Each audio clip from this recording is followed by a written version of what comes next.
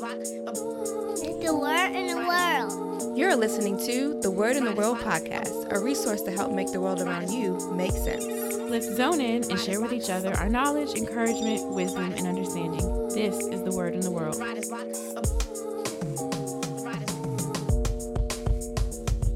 Welcome back to the Word in the World podcast. We bring you topics, talk, and truth. Everything from the news to the New Testament. So we are back with another episode of the Word in the World. Yeah. And we just wanted to do something a little different. Yeah. Switch it up on me. So tonight we wanted to talk about a story from the Bible. Yeah. Right. But before we even go there, we wanted to give you how it came about. Yeah. Right. The story we're talking about actually comes from 1 Samuel chapter 1. It's a story of Hannah and Peninnah. And we'll get to that in a moment. But just wanted to tell you how it all started. Right. So I told Jay about this last week or so. But my wife and we recently moved into a new house, I guess about a year ago, a little over a year. Yeah. And we had a neighborhood meeting because our neighbors wanted to throw a block party. Right. So we had a neighborhood meeting. It was kind of impromptu or whatever, but we're all standing out, in the middle of all the houses and everything, at this pavilion across the street. And so we're standing there and we have our meeting about the block party, but the entire time we're having this meeting, I'm unable to focus. Wow. Right. Because I'm looking around and I'm just thinking to myself, the enemy really got into my mind. Yeah. And he's telling me you don't have what they have, man. You guys are struggling in comparison to them. They got nice cars. They're all established. They got 2 incomes. You just got the one, I don't know, man. He just really got in my head and started just kind of telling me all these things. And so I was barely even functioning. Wow. I was barely even functioning at this meeting that we were having. It's like everybody was talking about, all I heard was wah, wah, wah, wah, like the whole Charlie Brown thing. Because I'm so in my mind about these ridiculous thoughts. Yeah. Right. And I come back to or whatever, right? I snap out of it towards the end of it. And, they were talking about how they had all these issues with their houses. Yeah. Right. And they were talking about, oh, man, my basement flooded. My whole yard burned up. My AC went out. Yeah. All kinds of ridiculous issues that my wife and I have not experienced with our house. Yeah. Anyway, so I'm sitting there. I hear them talking about all these issues that they had. And I didn't really think too much of it, at the time, because I still had all the other thoughts on my mind, just kind of lingering. Right. And my wife noticed. Right. She's like, what's wrong with you? I'm being a husband. I'm like, nothing. I know something's wrong with you. Yeah, I'm good. She's like, I know something's wrong with you. Just tell me what's wrong. And I'm like, man, nothing. So she asked me, 20 more times, and then I tell her. Yeah. Right. I'm like, while we were standing out there, I just couldn't stop thinking this and that and this and that. She was like, what? Are you serious? What's wrong with you? That, right? This must be a man thing. I feel like men do that more. I don't know, because women do it too. I'm not even going to make a general statement like that. Yeah, I think it's just, both of us, men and women, do this comparison thing. It's just comparison. I mean, the enemy works on both of us. With lies about, how you are insufficient or inadequate and all that. Yeah. Right. And so later that night, right, I guess it was really the next day kind of, because it's 2 a.m. I wake up and God is just telling me read. Yeah. You need to read your Bible. Like that, right? And at that moment, I realized how long it had been since I really cracked open my word and read. Yeah. And I'm like, wow, all right, you're nudging me to spend time with you. I'm not going to say no. Right. I'm not going to ignore that. I'm going to do that. So I open the word and I'm like, you know what? Let me just read from somewhere that I know I'm not familiar with, just to have something new, something fresh. Yeah. Right. And so I'm like, what do you really know about 1 Samuel? What do you know about the book of Samuel, period? I know some general things, that David's in there and, the first king Saul's in there and the prophet saying, I know the general things, but you got to get to the details when you talking about God's word. Yeah. Right. So I'm like, man, let me just start from 1 Samuel chapter 1 and just start reading. And so the first story that is in there is about Hannah and Peninnah. Mm-hmm. Like I had seen this story. Like we've all kind of heard the story like in church, like growing up. But like this time around, it just hit me completely different. You know? Living word. Yeah. Like, it's incredible how you can see the same story over and over and over again. But when God has something for you, you see it completely different.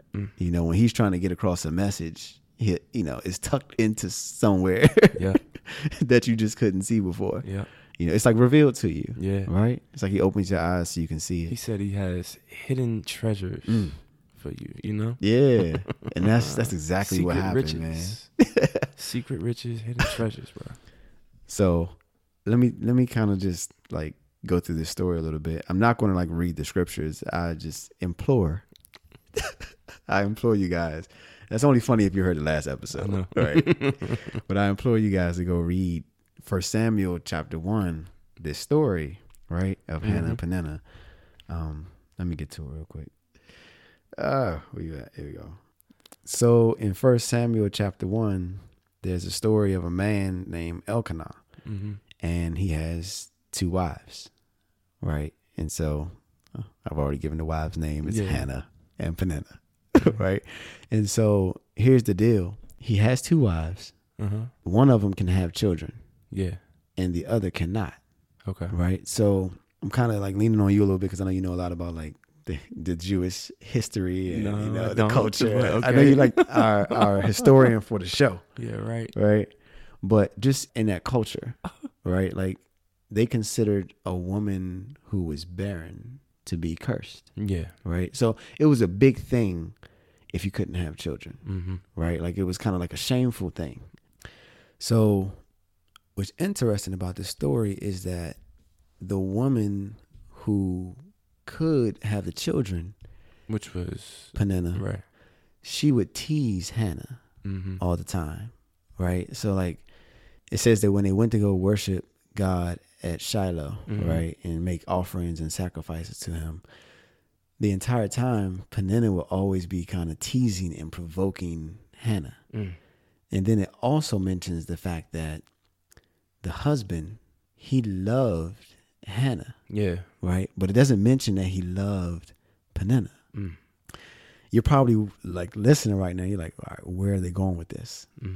So I'm reading the story at 2 a.m. and it hits me like a ton of bricks. Like the Holy Spirit is like from the outside looking in. Just you would look at this situation and you would think that he loved Peninnah. Yeah. Because she's the one who had all the children. Yeah. Right? But instead, his love was really for Hannah.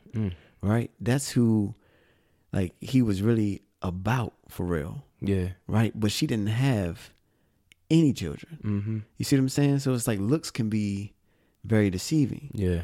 The real thing with this story is Hannah allowed Peninnah to get to her. Right? She got aggravated. She got upset. She was provoked. She was affected by all these things that Peninnah was doing, right? So it's like she overlooked the fact that she had the husband's love, and she became affected by her enemy. Yeah, you see what I'm saying? And so here's what hit me like a ton of bricks. It's like here I am standing with my neighbors. I'm looking around at all this because I got like the smallest house on the block, right? And so that's one of the thoughts the enemy gave me. So I'm thinking, like, oh, they got bigger houses, they got better cars, they got all this new stuff, they got everything. Okay, and we struggling over here. You know what I mean? And so it's like the enemy in my mind was provoking me. Yeah, right. But in that moment, it's like what I didn't realize is, but I got a relationship. I'm loved. You know, like the word says that Christ is the husband, and the wife is the church, right? So it's like what I forgot in that moment is like I am loved by the husband. Wow. Regardless of what I have, you know what I mean? Like whatever. Like I'm not gonna sit here and say I don't have anything because and even she got like the choice meat, at dinner and stuff like that, from the husband, and she was shown this favor. Even in that kind of way, and Yeah, so that was another detail that I didn't mention earlier when I was kind of narrating through this story, right? Yeah. But it's like it mentions the fact that when the husband will make the offering, like after you gave the offering, you made the sacrifice, you got to keep the meat, right? The priest would, share the meat with you, right? And so it said that the husband would give Peninnah and her offspring or whatever, kids, children, offspring. I don't know why I said that. Seedlings. All right. But they got some meat. Yeah. Right. But it says when he gave Hannah her meat, it was a double portion. It was like the NIV says a double portion. The King James Version says a choice, like a choice meat. You know what I'm saying? Like we talking like a better cut, a bigger portion. Like she got more. Double for her trouble. Yeah, exactly. Right. But like in comparison to Peninnah and hers, Hannah had less. Right. But still, the little that she had in comparison to Peninnah and hers was still a better cut. Yep.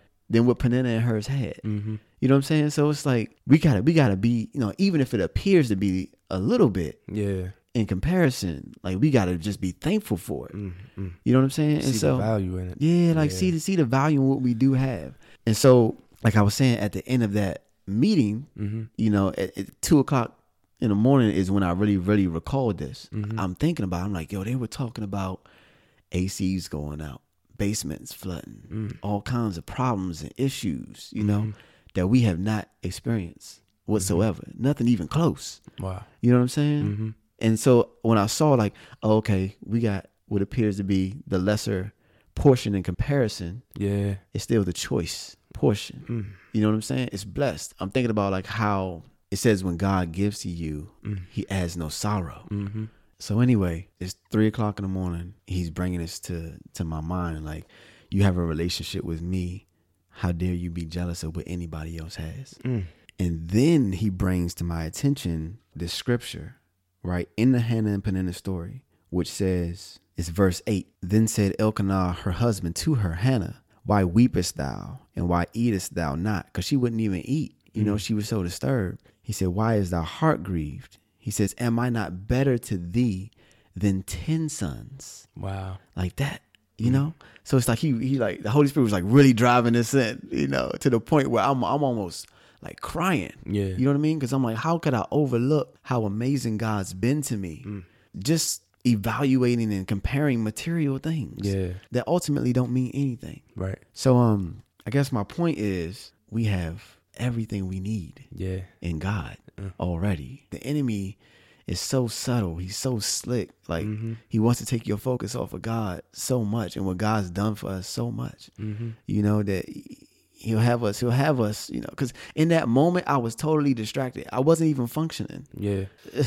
Dang. Yeah, man. But it took that to draw you nearer and get this further understanding. Yeah. Though. Yeah.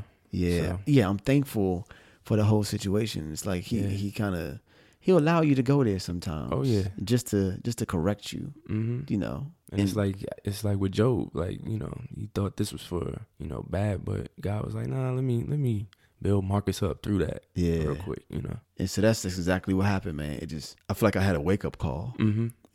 Like pay attention to what really matters, to what actually has value. Right. Man. So what else do we see in it? What else did you get out of this chapter and this story? So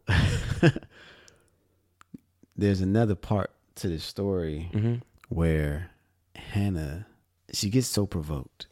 She gets so irritated and just annoyed by Peninnah, just kind of teasing her. But the way she handles it is astonishing.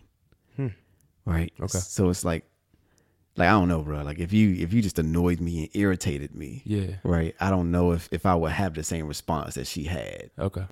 Like, cause what she did is it says that she went to the Lord and she started just crying, and praying in her bitterness. Let me make sure I read it. Oh, here it is. It says, and she was in bitterness of soul and prayed unto the Lord and wept sore. Wow. But then she vowed a vow and said, O Lord of hosts, if thou wilt indeed look on the affliction of thine handmaid and remember me and forget not thine handmaid, but wilt give unto thine handmaid a man child, then I will give him unto the Lord all the days of his life. Wow. And there shall no razor come upon his head. Right. And so there are a few things about this that are like really, really interesting. Matter of fact, let me read a little bit more and you'll see what I mean. Once after a sacrificial meal at Shiloh, Hannah got up and went to pray. Eli the priest was sitting at his customary place beside the entrance of the tabernacle.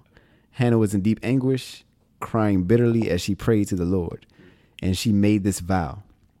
O Lord of heaven's armies, if you will look upon my sorrow and answer my prayer and give me a son, then I will give him back to you. He will be yours for his entire lifetime. And as a sign that he has been dedicated to the Lord, his hair will never be cut. As she was praying to the Lord, Eli watched her, seeing her lips moving but hearing no sound. He thought she had been drinking.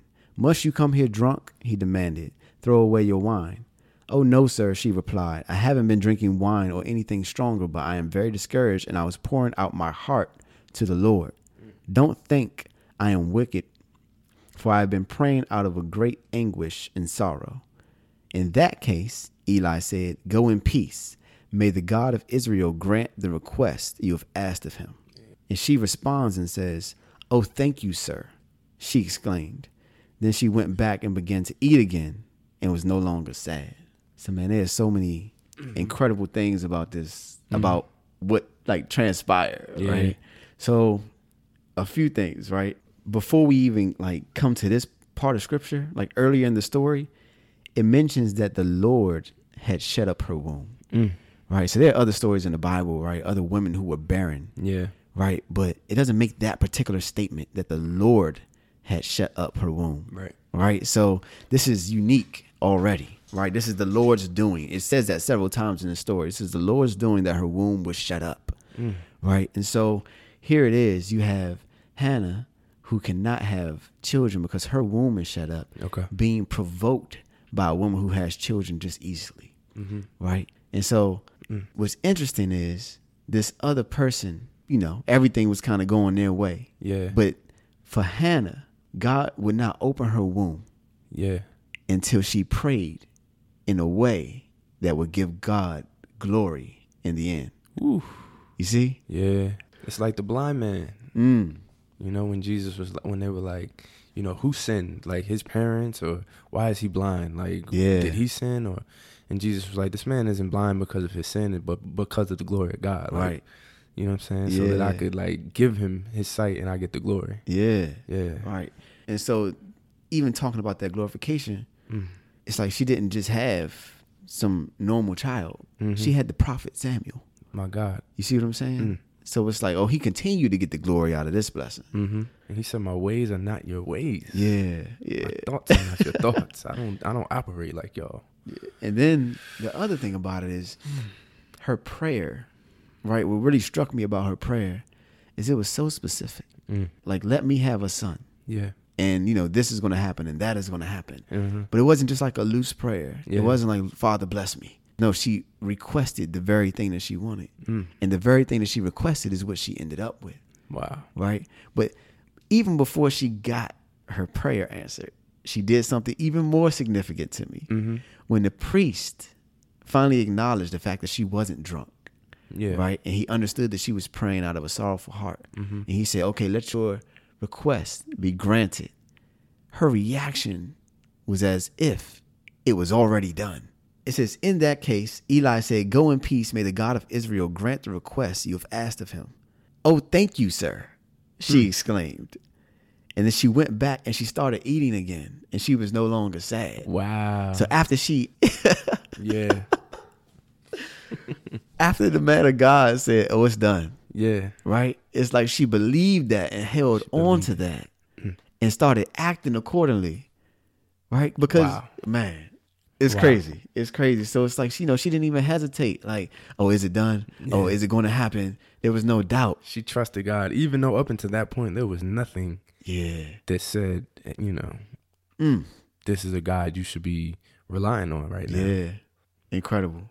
So I don't understand it, man. So it's amazing. That's it. But I just thought it would be interesting to kind of, you know, like, there's so much in there. Go ahead. It's a lot in this story. We don't usually talk about individual stories like this. Like we're usually talking about topics that span, you know, like the entire Bible. Yeah. Right. Some overarching like theme or something like that. But I think we should start getting into these stories. Yeah. Because they're really, they have a lot of detail, you know, So and they really rich. reveal a lot about how we should act or what we should be doing. Yeah. You know what I'm saying? Seeing the way she acted after she prayed. That's big. Yeah. Because the Bible says, right, it's Mark 11:24. Like, if you believe that you have received what you asked for when you pray, Yeah. then it is yours. Right? So it's like we're not supposed to walk away from prayer guessing anymore. No.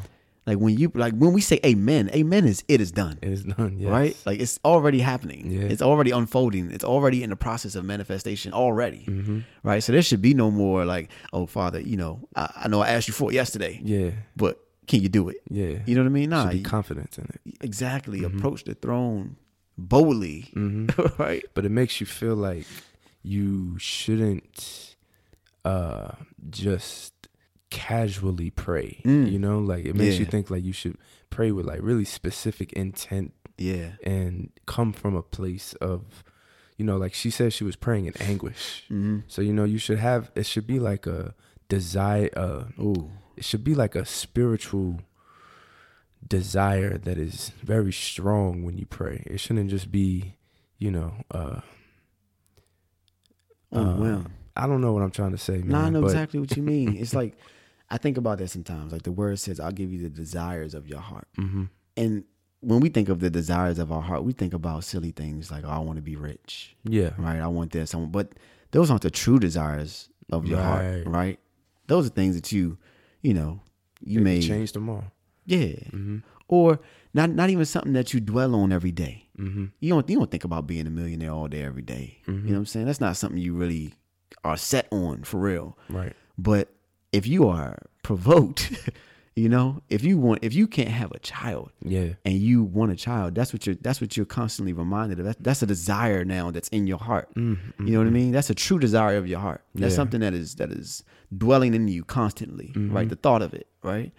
Or if a family member is sick and you can't get it off your heart, your mind, because you're concerned and worried about that person, that's a true desire of your heart, you know? But it's not just things on a whim. Right. And that's when it says pray without ceasing. It's like praying, you should be praying about those types of things without ceasing. Like constantly in your spirit, just be praying about that stuff. Yeah. Another thing that's really stuck out to me about this was her prayer was concerned with God's will. Right? Like she immediately said, oh, I dedicate this one back to you. It was all about his will. And it makes me think of that scripture that says the reason you don't get the things you ask for is because you waste them on your own. Your own desires. Right? Seeking your own gain. You know what I mean? But she was so not concerned with her own. Like, think about it.